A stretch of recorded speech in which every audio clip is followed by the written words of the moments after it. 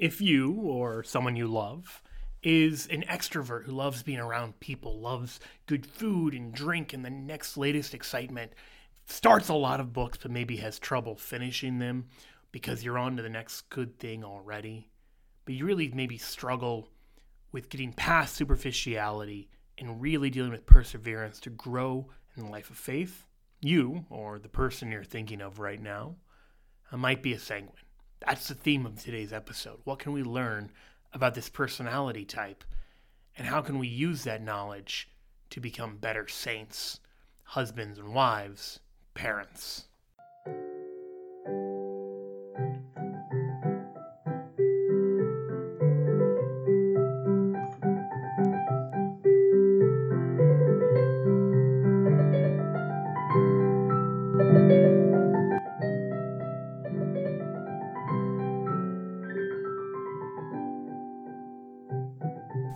Welcome back to the Catholic Podcast. I'm your host for today's episode, Joe Heschmeyer.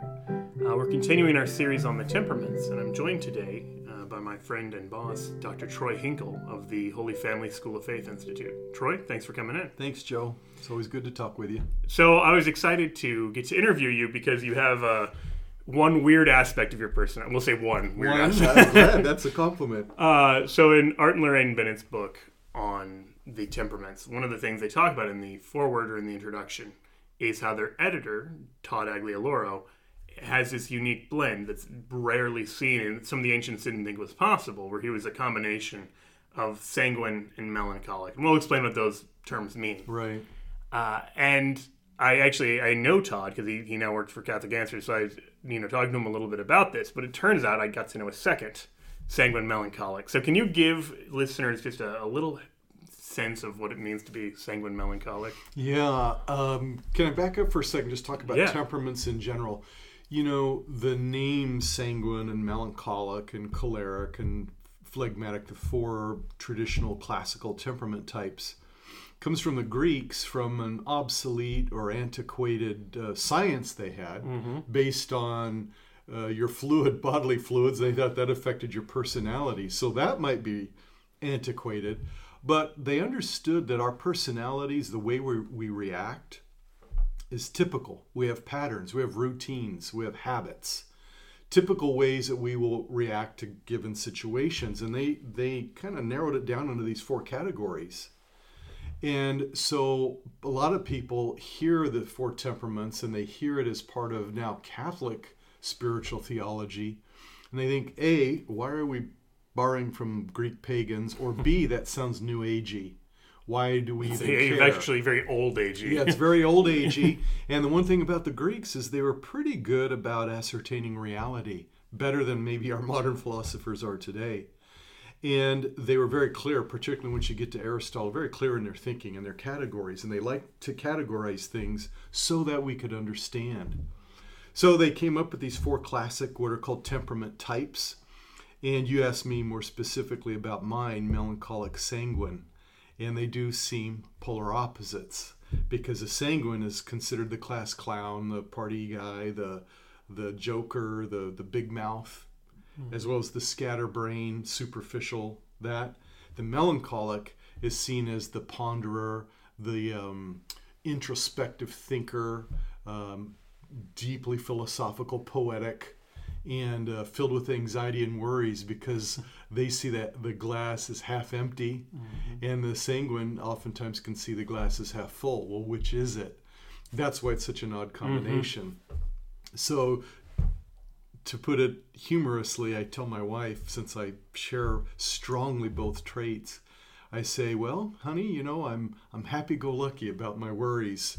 I ponder deeply my superficialities, or I'll tell her I'm very outgoing with my shyness. And because that shows you just the paradox of the two temperaments. That's an interesting. How do you find those interact? I mean, all joking aside, I guess, how do those interact in your own person, your own life? The one thing that I've noticed in my life is how one can come out in one given circumstance. Let's take a party situation. This is the best illustration.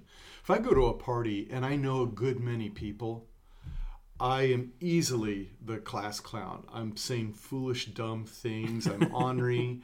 I'm outspoken. I'll yell across the room. I'll do funny things. I'll intentionally embarrass myself. No problem.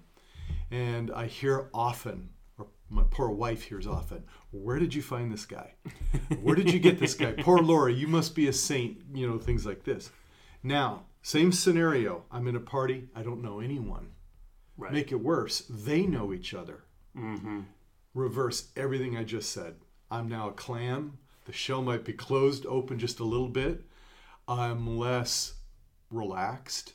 I'm much more silent, much more aloof. Mm-hmm. And if you were hanging out with me, if I went to both parties back to back, you'd say, what gives? Was he on something the first party, or is he on something now? And the answer is no. It's how my personality reacts to given situations. So that shows you kind of the strange paradox. I think that's a good illustration. And I think it's a good reminder, too, that, we talked last episode, we're talking for these next 4, about the 4 temperaments. But it doesn't mean someone's going to say, oh, this perfectly describes me. These are general traits. Exactly. These are dispositions. And you might find you have some sort of balance there. Right. But I still think it's important to talk about, even though we can't reduce someone to, one of these 4 types. You would have noticed by now if there were only 4 types of people. If everyone was easily reducible to 4 interchangeable personalities, someone would have noticed this by now. Right. But as it is, these traits are kind of recurring. So you can say, oh yeah, even in the stories you just told, I know someone who's totally like that at parties, or one or both of those halves. Right. And that's helpful for getting to know about them. So I think it's helpful in the areas of parenting and the areas of marriage and the areas of spirituality. Mm-hmm. So you also, if I'm not mistaken, have kids of all 4 temperaments. Is that right? Right. Yeah, this is interesting. I have 6 kids, and I'm mostly sanguine melancholic. And again, it depends on the day or the circumstances to which one predominates, because I honestly cannot tell you which one does. I also have a strong choleric nature. My father and my sister are choleric. So my wife, on the other hand, is very phlegmatic, melancholic. So because of that, we have I see all 4 temperaments in 6 of my kids, or at least combinations therein. The most difficult for me was figuring out phlegmatic, because I have 2 kids that have that predominant trait. That trait is much more laid back, much more unemotional, less willing to share, more reticent to engage in deeper discussion, but they will do it. You have to figure out what's the code that unlocks the door to their heart today. And one of my kids, that code changes every day. So to try to figure out what are the questions that'll help her open her heart and share is very difficult. My wife is very good at asking these questions for all my kids.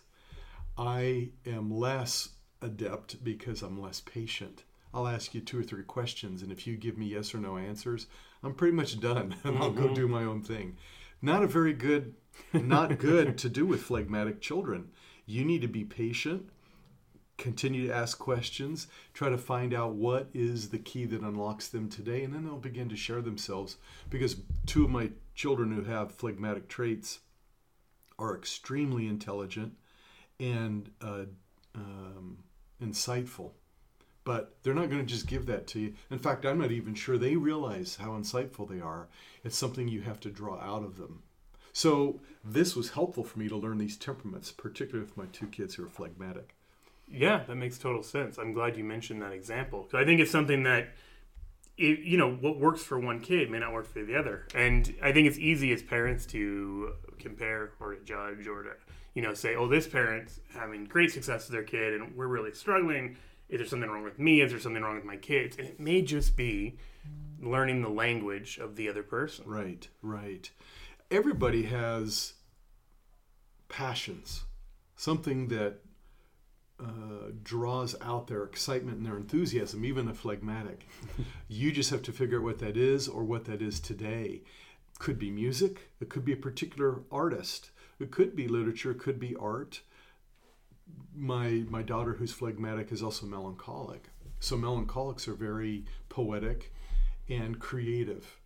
So you have to really work at figuring out what that is. My son, who's phlegmatic, I have a hard time figuring out if he's phlegmatic melancholic or if he's phlegmatic sanguine or if he's just all three. He's just hard to figure out because he's very engineer. In fact, he's an engineer, chemical engineer at K-State.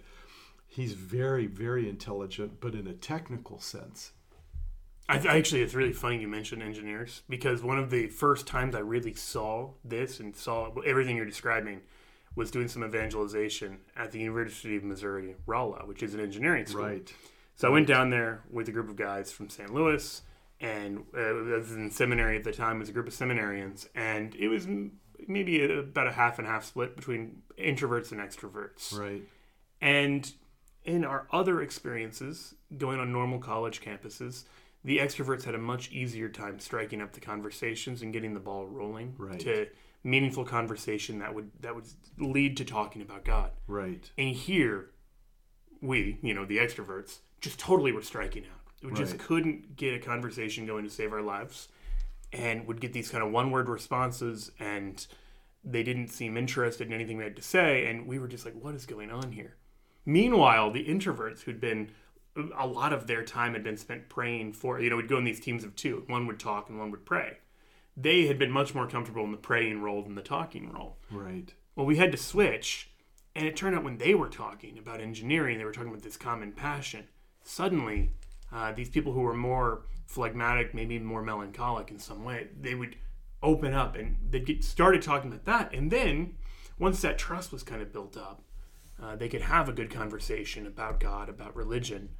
But it didn't happen right away. You couldn't just lead with that, or the clam image that you had is pretty accurate. Right. I think when you're dealing with phlegmatics who tend to be more reticent to share their emotions, or melancholics who ponder things deeply but are more introverted and can be a little more negative, phlegmatics tend to be not very reflective of themselves. They don't spend a lot of time, unlike melancholics, pondering how they think or feel about things. So when you ask them questions about themselves, they've never really thought about that. And now you got to give them time. Melancholic, on the other hand, spends too much time, because I share this temperament, thinking about themselves and how they think about things, and can easily be trapped. But they're not going to share themselves with you until they trust you. Yeah. So in a new setting, a fresh setting, you're a fresh new face, probably you're not going to drill down very deep.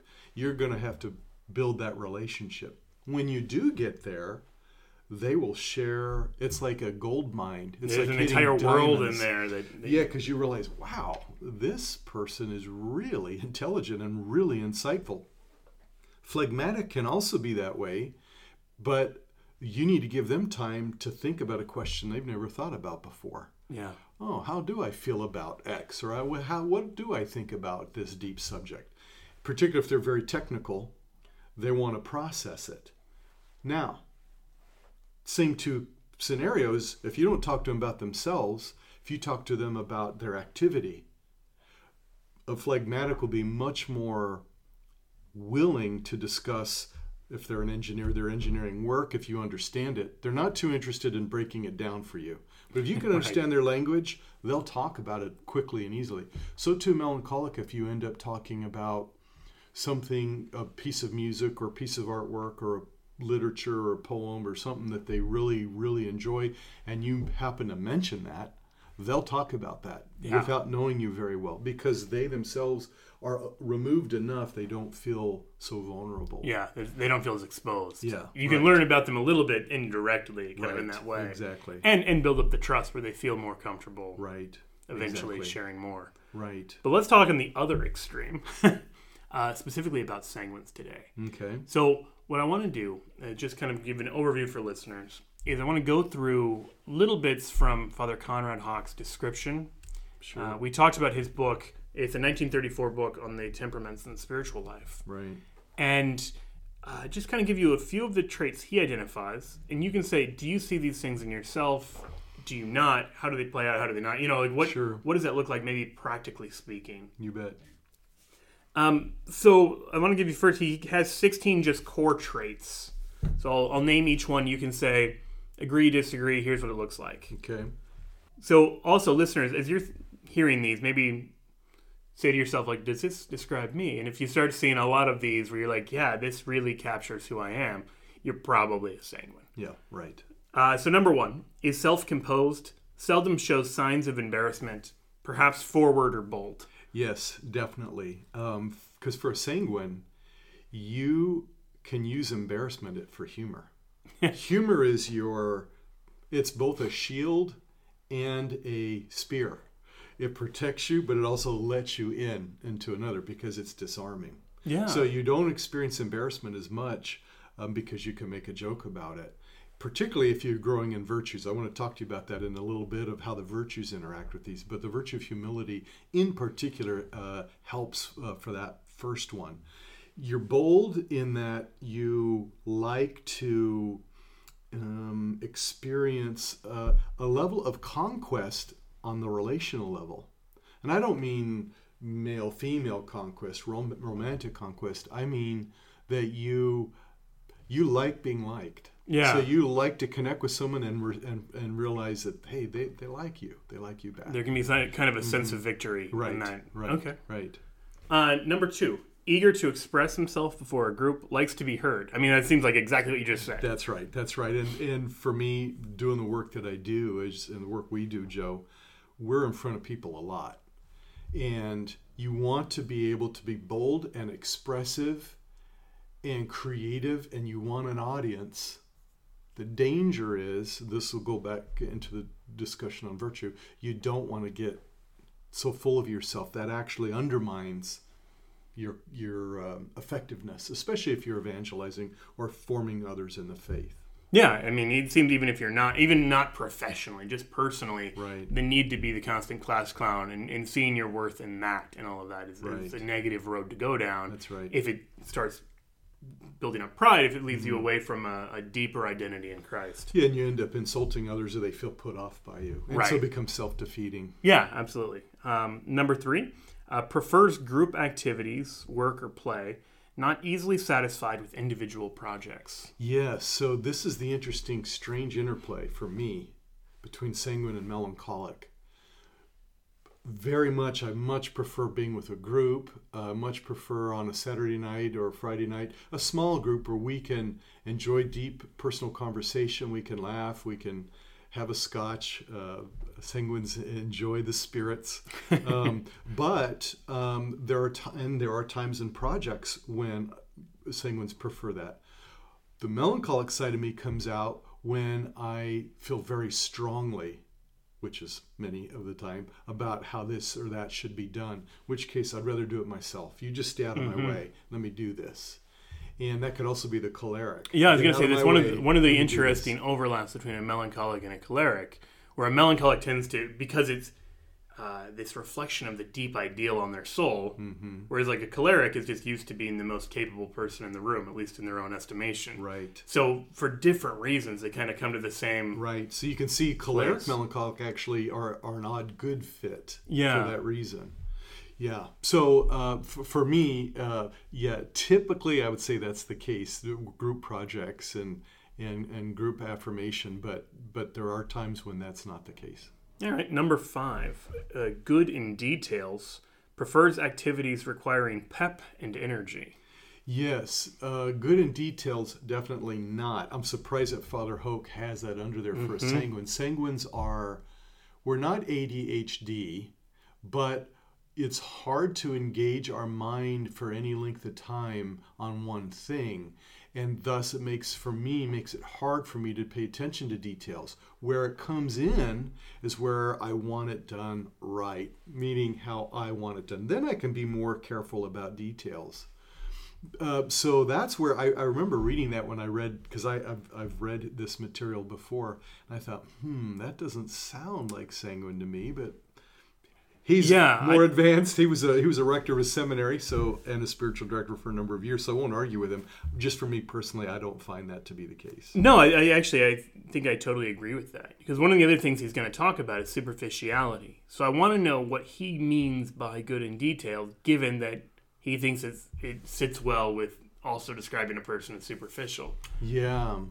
I think what he means is for sanguines do like, we're a shotgun approach. Melancholics are a rifle approach. Melancholics want one thing. They want to know where the target is. They want to work just on that one thing. A sanguine will get bored with that.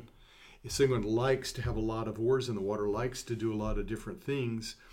And then when I see one thing I'm really passionate about, then I want to zero in and make that one boom. I want to hit that and make it great. So in that regard, the shotgun approach, you do need, and because sanguines, we do like the affirmation that comes with the job's well done, and to get that, you're going to have to pay attention to your details. So maybe that's what he's getting at. In that regard, I can see that. Just in general with me, paying attention to detail. Carrie. Ask Carrie about me and my ability to pay attention to detail. I've driven her crazy through the years. Number 6, impetuous and impulsive. And it says his decisions are often, and then in parentheses, usually wrong. Yes. So sanguine people are very impulsive, can be very intuitive, in which case they can be right. The problem is, because the sanguine is like a bumblebee flying around from this flower to that flower, that's how my thoughts, my head can be. The thoughts in my heads can be at times. I lose track of when I'm wrong, but I keep track of when I'm right. My melancholic is like, see, I told you I was right in my perception of things. And to then the choleric, because now I want to charge ahead and I want people to get out of my way. So it's weird what goes on inside of me, but that kind of confirmation bias. Yes, right. You remember all the times that it goes well, and so That's then you right. think it always goes well. The busy bee knows when I've landed on that flower and I got pollen and that worked. I don't pay attention when I landed on those 3 flowers and there was nothing there. And that's an interesting, I think, the blend there. Because I think if you were a pure melancholic, you would be more attuned to those failures. Right. The sense of being maybe... I'm sorry, I interrupted. Oh, no, go ahead. And you're attuned to the failures and less willing to take risk. Right, whereas like that sanguine side is very ready to take risks because failure doesn't sit in as deeply, and so you're on to the next thing, and whether you made a fool of yourself in the last one or not is almost irrelevant to you. Right, exactly. Number 7, keenly alive to environment, physical and social, likes curiosity. Absolutely. Let's start with environment and then curiosity. Environment. Give you an example. I was out to dinner last night with one of my daughters, grown daughter, and her boyfriend, and some of my kids are still at home. And we were in this restaurant, and it was very, I thought, sterile. The paint job was very white, and lots of windows, and of course it was January, so it's very cold. So I could see immediately my mood change. The environment affected it. And then what mood predominates in that situation? My melancholic mood, where I'm not as happy-go-lucky, joke, much more serious and morose, and hence the conversations were much more serious last night. Whereas if we'd have gone to the first restaurant that we wanted, it was full, we couldn't make reservations, and I know that other restaurant, it'd have been just the opposite, because I know that other restaurant. The environment really affects me. Another example, psychologists talk about seasonal affective disorder. I for sure feel this. When it's cloudy, days in, I feel the environment. And that's when my melancholic tendency will predominate, for sure. So environment definitely has that. What was that? And then curiosity is the other. Curiosity. So this is where the 2 temperaments come in handy for the work that I do, theological and philosophical. And personal, relational, because we also have to connect with people. So I'm very curious. When I don't understand something and it bothers me, I won't rest until I have it sufficiently figured out in my mind. And having it sufficiently figured out is not just, I understand this puzzle piece fits in this gap. I need to know, but what does the bigger picture look like? I've got to put together enough other pieces of the puzzle where I can see, okay, now I have a sense of how and why that piece fits there. So that question got answered, but I wasn't satisfied with that answer. It embroiled my curiosity until I had to fill out more pieces. So when teaching theology, that is so necessary because we have such a rich tradition and heritage. And then when you start realizing how the church has thought out so much of this, it only inflames your passion all the more of appreciation and awe of the teachings of the church. And then that's what you want to share with others. That's the positive side of that. I'm a choleric sanguine myself, and I can tell you the downside is when you get on Wikipedia or something and then you read one thing and curiosity leads you somewhere, and 20 articles later you're like, why am I reading about the history of rabbits in Australia or whatever the case. Right. That's the one advantage of me being a little bit older than you, Joe, is I grew up without the internet, and I'm glad. Yeah. Because if I had grown up with it, I would definitely be that way. I grew up without YouTube. Hence, I don't have the habits of getting on those very often. If I had that habit, or I could easily have that habit, if I'd have forged it in my teen years when my curiosity was really at a peak. So I'm grateful that the Lord's timing for me was as it was, that those are not vices that I have to contend with as much. Well, I'm glad you mentioned that too, because, we started to allude to the fact that your temperament is maybe a starting disposition, but so many other things can come into play. Right. The technology of the day, culture, growth in virtue, but also even growth in vice. So if you go down a really bad road, you might start having temptations to things you would never have just been naturally inclined to. Right. And also just things like family environment, those sorts of things. So oftentimes when we ask people to identify a temperament, it can be helpful to say, well, what were you like as a kid? But there's an exception to this. Right. Like if you had a domineering household where you had to conform to a certain personality type, whether it was like stop running around so much, or you need to smile more, or whatever else, right? The natural disposition you had was always corralled. Right. Well, then maybe your childhood disposition wasn't, or what it looked like wasn't what your natural temperament is. Yeah, right. Well, let's talk about those four things, because I think all four of what you mentioned, nature, nurture, vice, virtue, those four categories impact our temperaments immensely. Let's start with nature. There's a great book called Spiritual Theology by Father Jordan Aumann, Aumann. He's gone on to his eternal reward now. Brilliant Dominican. I've met him and had some courses with him when I was at Franciscan University. He used to come out and do some mini sessions every year when I was there. And I got to take a course on spiritual theology where we talked about these temperaments. And he was adamant that they were nature. You're born with the traits. And I think that's true. Because I can see my mom is probably melancholic phlegmatic. My dad's choleric sanguine, although he has strong melancholic traits as well. And so, I can see now that I understood this, I see facets of them and my upbringing and why they did this and said that and why this happened rather than that. It really made sense. And I see a lot of that as inbred. But I also agree with what you said, that our family and our conditions in our home shape us, and so they're gonna hone certain traits and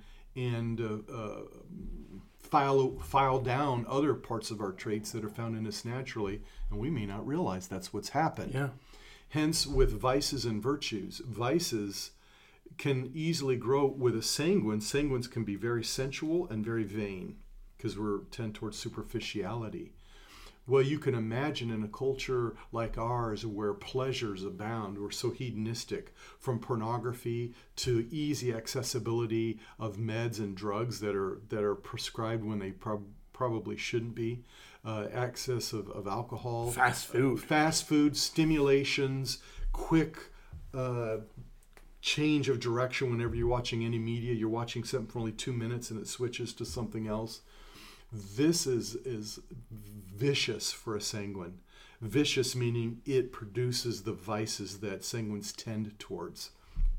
So if a sanguine starts developing vanity or lust and sensualities in their upbringing, it becomes extremely difficult for them to overcome this. And then they can begin to experience depression because they don't own themselves. And they might say, I'm a melancholic, and maybe they are, or maybe they aren't. Right. But they're starting to experience the natural reaction to the living of a vicious life. Conversely, when you grow in virtue, this is why these temperaments became so prominent and popular within spiritual mentorship and direction, as well as in seminary formation. Because as you grow in virtue, that brings a balance to all of these. Our Lord had all 4 temperaments. So the more virtuous we become, the more Christ-like we become. The more Christ-like we become, the more we will see all these virtues begin to flourish in us. We'll develop maybe phlegmatic sense that we don't have, and we can maybe hone and heal and perfect the melancholic, morose sense we might have naturally by simply working on the virtues. Yeah, I think that's a great description. And I think it's good for listeners who maybe are having trouble figuring out, where they fit, or maybe they'll say, well, that was kind of me 10 years ago, but maybe it's not as much now. And that might be a good sign. It might be the sign that things are moving in a positive direction. Right. But, so I think looking at it from both perspectives, from nature, nurture, we could say, well, your upbringing will change how you live this out. So 2 different melancholic kids born into 2 very different families are probably going to grow up very differently, or 2 different sanguine kids. Or on the other hand, if you have a sanguine and a melancholic in the same family, they're also going to grow up pretty differently. Right. So there's some element in which something natural is interacting with how you respond to your environment, how you respond to stimulation. Right. And the beauty of a virtue is when we understand ourselves. So I know I'm sanguine melancholic. So I know that vanity, sensuality, and negativity and judgmentalism are vices from my 2 temperaments that I'm very prone to. And you could throw impatience in there while you're at it. And that goes with both of them. These are vices that I know I'm very prone to. So knowing that, I now realize, okay, then here are virtues I need to work on. And, in particular, temperance with any sensual delights, charity, or temperance with the tongue, with judgmentalism. So I know that's a big virtue for me. And the foundational virtue for any growth in no matter what your temperament is always humility. This is why St. Augustine said, what are the 3 virtues needed for holiness? Well, humility. Then you've got humility and humility. Because this is how we become more docile to the Holy Spirit. He shows us ourselves as it unfolds over time, and then we begin to know what we need to work on in terms of our daily resolution so that we balance out the vices with the virtues. I think that's a great description. I'd add to that even in terms of spiritual activity, so to speak. So I mentioned evangelization earlier. Cholerics and sanguines tend to be much more comfortable talking to other people in general. Right. It could be about buying life insurance. Right. It could be about, what the weather's like. They're going to just be more at home with that and maybe less at home in the chapel. So evangelization might come easier to them, whereas prayer takes more effort, takes more intention and intentionality. Meanwhile, a melancholic might be the exact opposite. If it's go pray for an hour, well, great. A one-on-one conversation with someone I love and trust, that's exactly my ideal. Right. But talking to another person about that's kind of exposing that inner core that you were talking about. Right. So I think that's good. Not as a way to give us an excuse to say, oh, I don't need to work on these other areas, but precisely so that we don't give ourselves too much or too little credit. Right. Because you might look like you're doing a fantastic job compared to someone of a different temperament. Right. Or in a different setting, like you're doing a terrible job. Right. But it's not really a reflection of how well you're responding to the talents you've been given. Right. We have to remember that we are, what's that phrase Matthew Kelly uses? Best version of yourself. Best version of yourself. He uses that phrase a lot, and I think the reason why he does is he likes it. He seems to me to be very sanguine, and sanguines get attached to, we get little favorite ideas and favorite euphemisms and favorite expressions that we use over and over again. But I think it's very insightful because what he's saying is who we are today is not the same person that God is calling us to be. There's a process. And so long as we understand I'm on a journey, the Lord is calling me to be conformed to him. That's everybody's call, but I'm going to be conformed to him in the way that's unique to me. Mm-hmm. So that gets me excited about becoming myself. Sanguines love self-expression, as do melancholics love creativity. We want to be self-expressive and unique.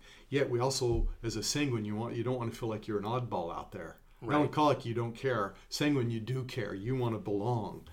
And so this whole idea that I'm the best version of myself, I'm growing and becoming, I'm sharing in the universal call to holiness that everybody has. So in that we share together on the one hand. On the other hand, it's unique to me. And so I've got to be open every day to how the Lord is calling me to grow today. Knowing my temperaments helps me know, well, I tend towards this, I tend towards that. For me, traffic is the biggest stumbling block in my day. And in traffic's when my choleric side comes out, because I know I can get to the office in 15 minutes if these guys would get out of my way. I've got my expectations set. I know how to do it. I've got my details managed. Right. You're the one who's throwing the wrench in the works. You need to get out of my way, or I'm going to go around you on the shoulder to make sure. And then I've caused even more havoc because of my impatience. Traffic is really, I think, an ideal way for us to see how am I doing with my virtue and what are my temperaments. Yeah, that's a great example. Mm-hmm. And it shows your keen sensitivity to the environment, maybe in a negative way. Mm-hmm. All right, let's look at number 8 back on the list here. Sure. Tends to take success for granted, but then it says, is a follower, lacks initiative. Yeah, right. So I think with my temperaments, I do see that in me. Going back to what we said earlier about both nurture and virtue. I remember back when I was in the military, one of the reasons why I joined the military, people, when they get to know me, they're like, I cannot fathom you in the military. And I get that. But what drew me to it was a sense of adventure and doing something really out of the ordinary between high school and college. One of the biggest struggles I had when I first got into basic training was learning to take initiative. If you're walking along, and I'm not a smoker, and I wasn't a smoker then, I've never been a smoker, never will be a smoker. So if there's a cigarette butt laying on the ground, I'm not tuned in to notice it. I'm going to walk right past it. Well, if the drill sergeant notices you walking past a cigarette butt, even though it's not yours, you're not tuned in to be paying attention to it, he's going to drop you for push-ups and yell at you for leaving his training ground messy and not policing it up properly. And all of a sudden, when you're being dropped for push-ups and punished for something you didn't do, but you realize, yep, there is a cigarette butt there. Yep, there is a candy wrapper that somehow got there. Or, yep, there is dirt that someone kicked up on the sidewalk after I swept it an hour ago. I better take care of it now. You learn to notice things and jump on the task before being told to do so, or you get seriously punished. It's a great example of nurture. It was, and virtue, nurture and virtue. It was a very difficult, arduous journey for me in basic training to learn that virtue of initiative. Once I learned it, and how did I learn it? This negative reinforcement, when you're being dropped for push-ups and being yelled at, you don't like that. You're being reinforced from two ways: physical pain and emotional pain on your soul, on your pride.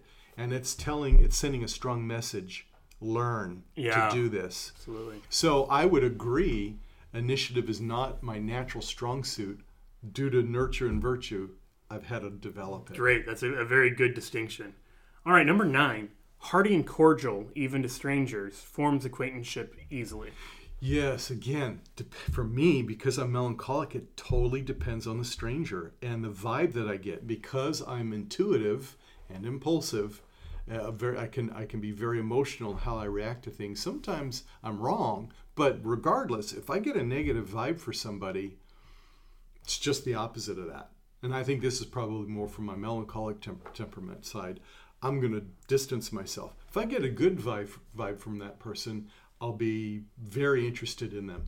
And fortunately for me, most people I get a good vibe from. And even if it's a neutral vibe, so long as I don't feel a negative vibe, I would say that that's true. Oh, I think that actually is going to tie in really well. Even just the speed at which you're making those decisions, where you're just going to kind of have a snap judgment that immediately you're going to feel red light or green light. Right. I think it ties in directly to number 12, which is quick and decisive in movements, pronounced or excessive energy output. So I think that's going to be true both in how you carry yourself, but also in terms of maybe those internal movements as well. Right, which is why I don't pay attention to the times I've been wrong. If I start paying attention to all the times I've been wrong on some emotional reaction I've had to something, then my natural conclusion is going to be, well, then I shouldn't react so quickly to things. Well, that's not necessarily bad unless you're missing opportunities, unless you're missing out on some exciting thing, missing out on getting to know this exciting person, missing out on this exciting opportunity. So then I just like, well, I don't want to learn from the times I failed, and so I don't, so that I can make a quick, decisive action. But so what it's produced in me is a very unique flaw in the virtue of prudence. With prudence, people really struggle with either the deliberation part, they're too impulsive, or they can deliberate but they can't make a decision, or they can deliberate, make a decision, they can't act. I can do those three. What I tend to do is then second guess myself. Yeah. Here's the two coming together. I'll make the decision and then I'll go, gee, did you deliberate that well enough, Troy? Did you act quick enough? Did you bypass a step here, going back to the whole details thing? That's the melancholic side. Absolutely melancholic. And then right I'm there. like, oh, wow, maybe I made the wrong decision. And that can really trip me up. That's a really something I interesting struggle interplay. with. Yeah. So number 13, I feel like we already talked about it. I'm going to read it, but then I'm going to move on to 14. Okay. So number 13 is turns from one activity to another in rapid succession, little perseverance. Yeah. So that's, very much kind of a recurring theme as we're looking at what these look like. Yeah. So for a sanguine, you're going to know you really need to work on perseverance. It's so hard for me to read a book because I'll read a little paragraph. I'm like, oh, that reminds me of this. And then I had that conversation and that guy said this. I should have said that because I just got that from that paragraph. Now, I wonder what that guy's up to these days. I wonder if I could call him. How could I get in touch with him? Well, I better make a note that if I hear that again, I'm going to say, and then I realize that 20 minutes have gone past and I've only read a paragraph, or I've read 3 other paragraphs and I have no idea what I just read. Right. That is a typical They say sanguine. one of the ways you can tell a sanguine is if the bookshelf has 20 times more books begun than finished. Definitely. Definitely. On the plus side, number 14, makes adjustments easily, welcomes changes, makes the best appearance possible. Right. I think that's kind of the positive half of that. Right. That if the situation changes, you can change with it, Right. whereas some temperaments really struggle. Right. Well, you see with School of Faith, this is what you just described has been us. Yeah. Mike, our leader, is very choleric, but he's also very much like this. He's very impulsive as I am, and makes decisions on a dime, changing directions. So there's weaknesses to that, obviously, particularly in the realm of communication and making sure the whole team is still united. The positive side of that is you never miss too many opportunities, and as you gather information on your target audiences and what you're dealing with, you can amend and adapt your mission to go out and meet that. So from when School of Faith first started 15 years ago, when we were predominantly a teaching organization, we still do that, but now we're a discipleship evangelization organization. In fact, we're not just doing that, we're trying to instill that missionary way of life in people, to raise up Catholics to do that. That's all because we've adapted. Absolutely. And recognized, okay, change needs to happen if we're going to be effective. And some people, I think, had more trouble with that kind of transition. Absolutely. Whereas you can kind of call an audible on the play. Right. And something like sales or something like marketing, or you go into a meeting and you're expecting the person to have A, B, C, D, and E, and they throw G at you, and you're like, well, okay. Right. It's going to be a different meeting than I was expecting. Right. So yeah, I think there are a lot of positives too. I'm glad that he mentions this, Father Hawk, because otherwise it just sounds like superficial little hummingbird who can't get anything done.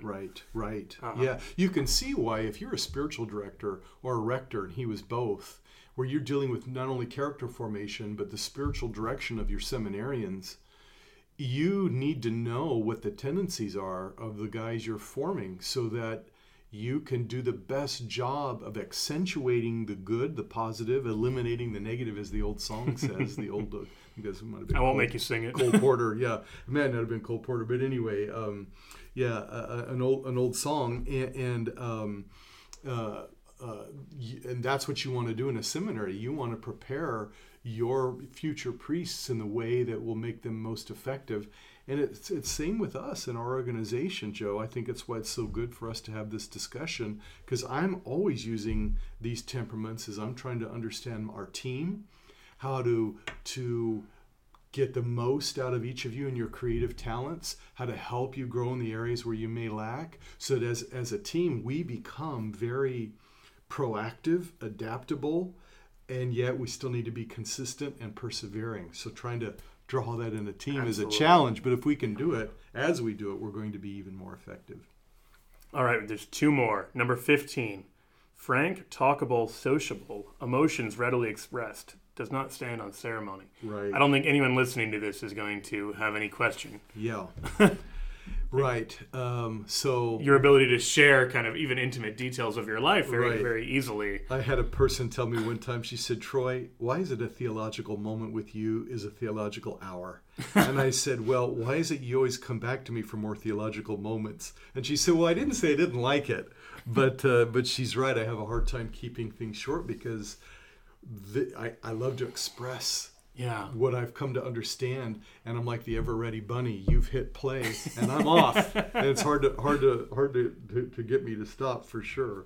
It's hard for me to learn temperance. Although again, being frank, talkable, sociable, these are not even they're not even primarily negative. Obviously, I think you've highlighted that there are things we have to be mindful of, and again, I've got the same temperament here. Right. But there's obviously benefits to that. Oh yes. I went to a brunch where the host and hostess were melancholic and phlegmatic, and almost everyone at the table was as well. And had I not been there, I genuinely don't know how the conversation would have gotten started, because people were happy to talk once someone else was. There were like two of us who were more sanguine, and we started. And anytime we stopped talking to eat or something, there'd just be these long periods of silence around the brunch table. Not because anyone was upset, but just because a lot of people are more responsive, where I think that can be a very positive trait for making other people feel welcome. Yes, you can see why knowing these temperaments is so helpful in that situation, where you can be like, okay, I tell they're melancholic, they're not going to want to talk about themselves. I need to find out what they're interested in, what activities they do, find out what drives them, what hobbies. Melancholics are really good about having creative hobbies, and it can be anything from stamp collecting to butterflies to railroad to you name it, and like my daughter, music and artistic things. If you can figure that out, you can keep a conversation rolling. And you're right, being frank and open is very helpful in that situation. It's also very helpful when you yourself are going to spiritual direction. I have been mentoring men in the spiritual life for almost 20 years. When they don't have this, it drives me crazy, because then I got to figure out how can I get so-and-so to drill down and share with me something that's deeper. And how do I get away from these superficialities? Because I'm not that way. When I meet with my spiritual director, she knows everything what's going on in my life within 5 minutes. She knows me like the back of, and so too my wife, like the back of my hand. She knows me so well, and that's what I want, because I want someone to say, Troy, you're like this, so of course you responded like that. Keep in mind, this is the virtue you need to work on. I'm like, yeah, right. I love that. Yeah. I think, actually, I'm glad you said that, because I think sanguines tend to be the temperament that most likes finding out their own temperament. And I think the reason for that is they're happy to share their life, but they're not in an interior kind of self-examining sort of way, the way a melancholic is. Right. So they're externally processing themselves. Right. So they're figuring out who they are from their interactions with other people. Absolutely. I mean, the number of times where I've learned what my emotion is from the conversation about whatever's going on, where I don't just have that immediate knowledge that someone very naturally in tune with themselves interiorly might have. Right. But it comes out. So a director is someone who can reflect it back to you and say, here's what you're like based on what you've said. Right. It can be a tremendous source of self-revelation. It is. And for the work that I do, where I'm doing a lot of public speaking and teaching, while at the same time doing a lot of training and discipleship and evangelization and one-on-one mentoring, where these two traits come in so handy is everything you just said, coupled with the strength of the melancholic. Very introspective, ponders, and melancholics also really are insightful and like insights. Well, if you can get insights into another one-on-one, they're going to appreciate it when you're meeting with them, because they're going to feel like he cares about me and he's helping me understand what my next step needs to be in my journey towards Christ. In a small group, when you're discipling, same thing. You read your audience and you realize, okay, I realize they're struggling with this, or this one is struggling and those guys aren't. So we need to press pause and catch this guy up. Now that guy feels like I belong. And then when you're in a large group, if you can read your audience well and you know your material well, then you can present it in a way that the large audience walks away with, I understood that. He really spoke to me, even though there was 50, 100, 300 other people in the room. So you can see why those two temperaments can go really well together right. doing the work that we do. Absolutely. All right, so the very last one, I think this actually ties into the example you gave about the restaurant. Number 16 is frequent fluctuations of mood tends to frequent alterations of elation and depression. Right. I definitely see this. But I think we so naturally associate depression with just melancholics right. that the description of sanguines most people have is of just people who are constantly high. Right. But it's actually people who can move. I mean, they often experience a lot of joys, right. but they can hit those crash moments very quickly.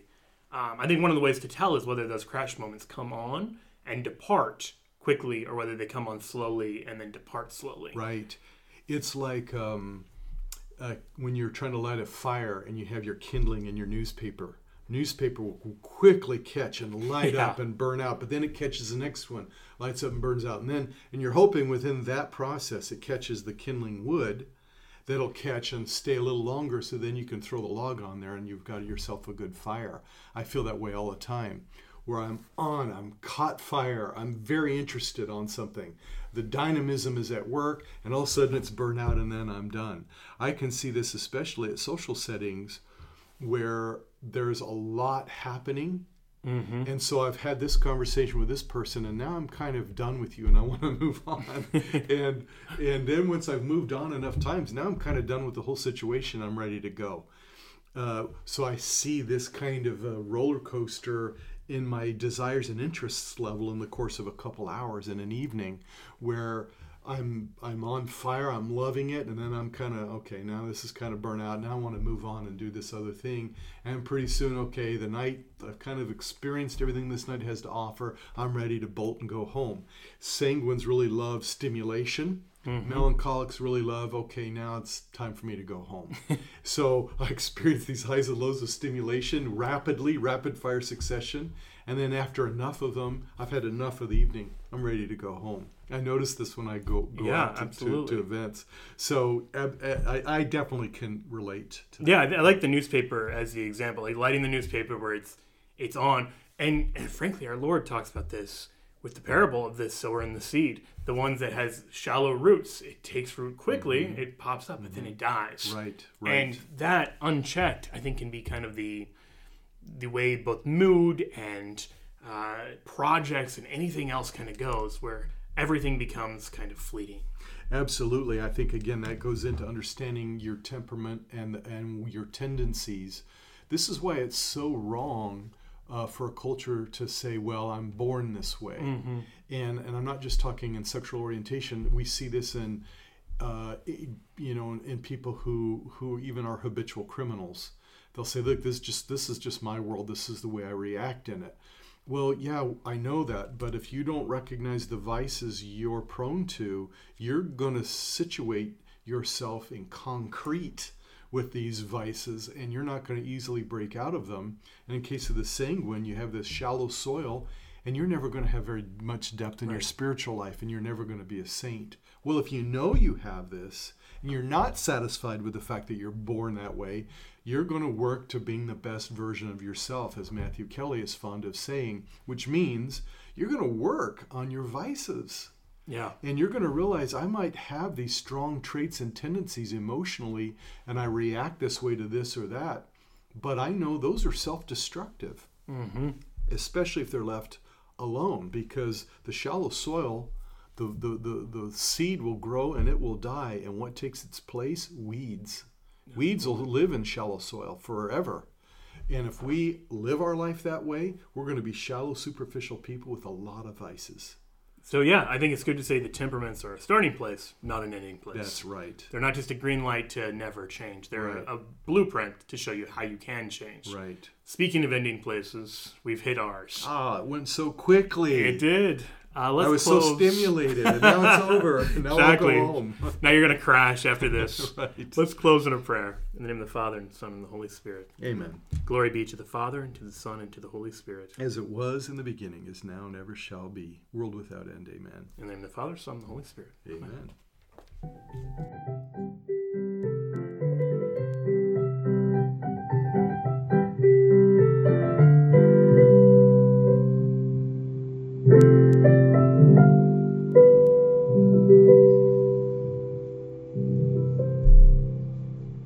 The Catholic Podcast is an initiative of the Holy Family School of Faith Institute. To find out more or to see how you can contribute to our mission, check out www.schooloffaith.com.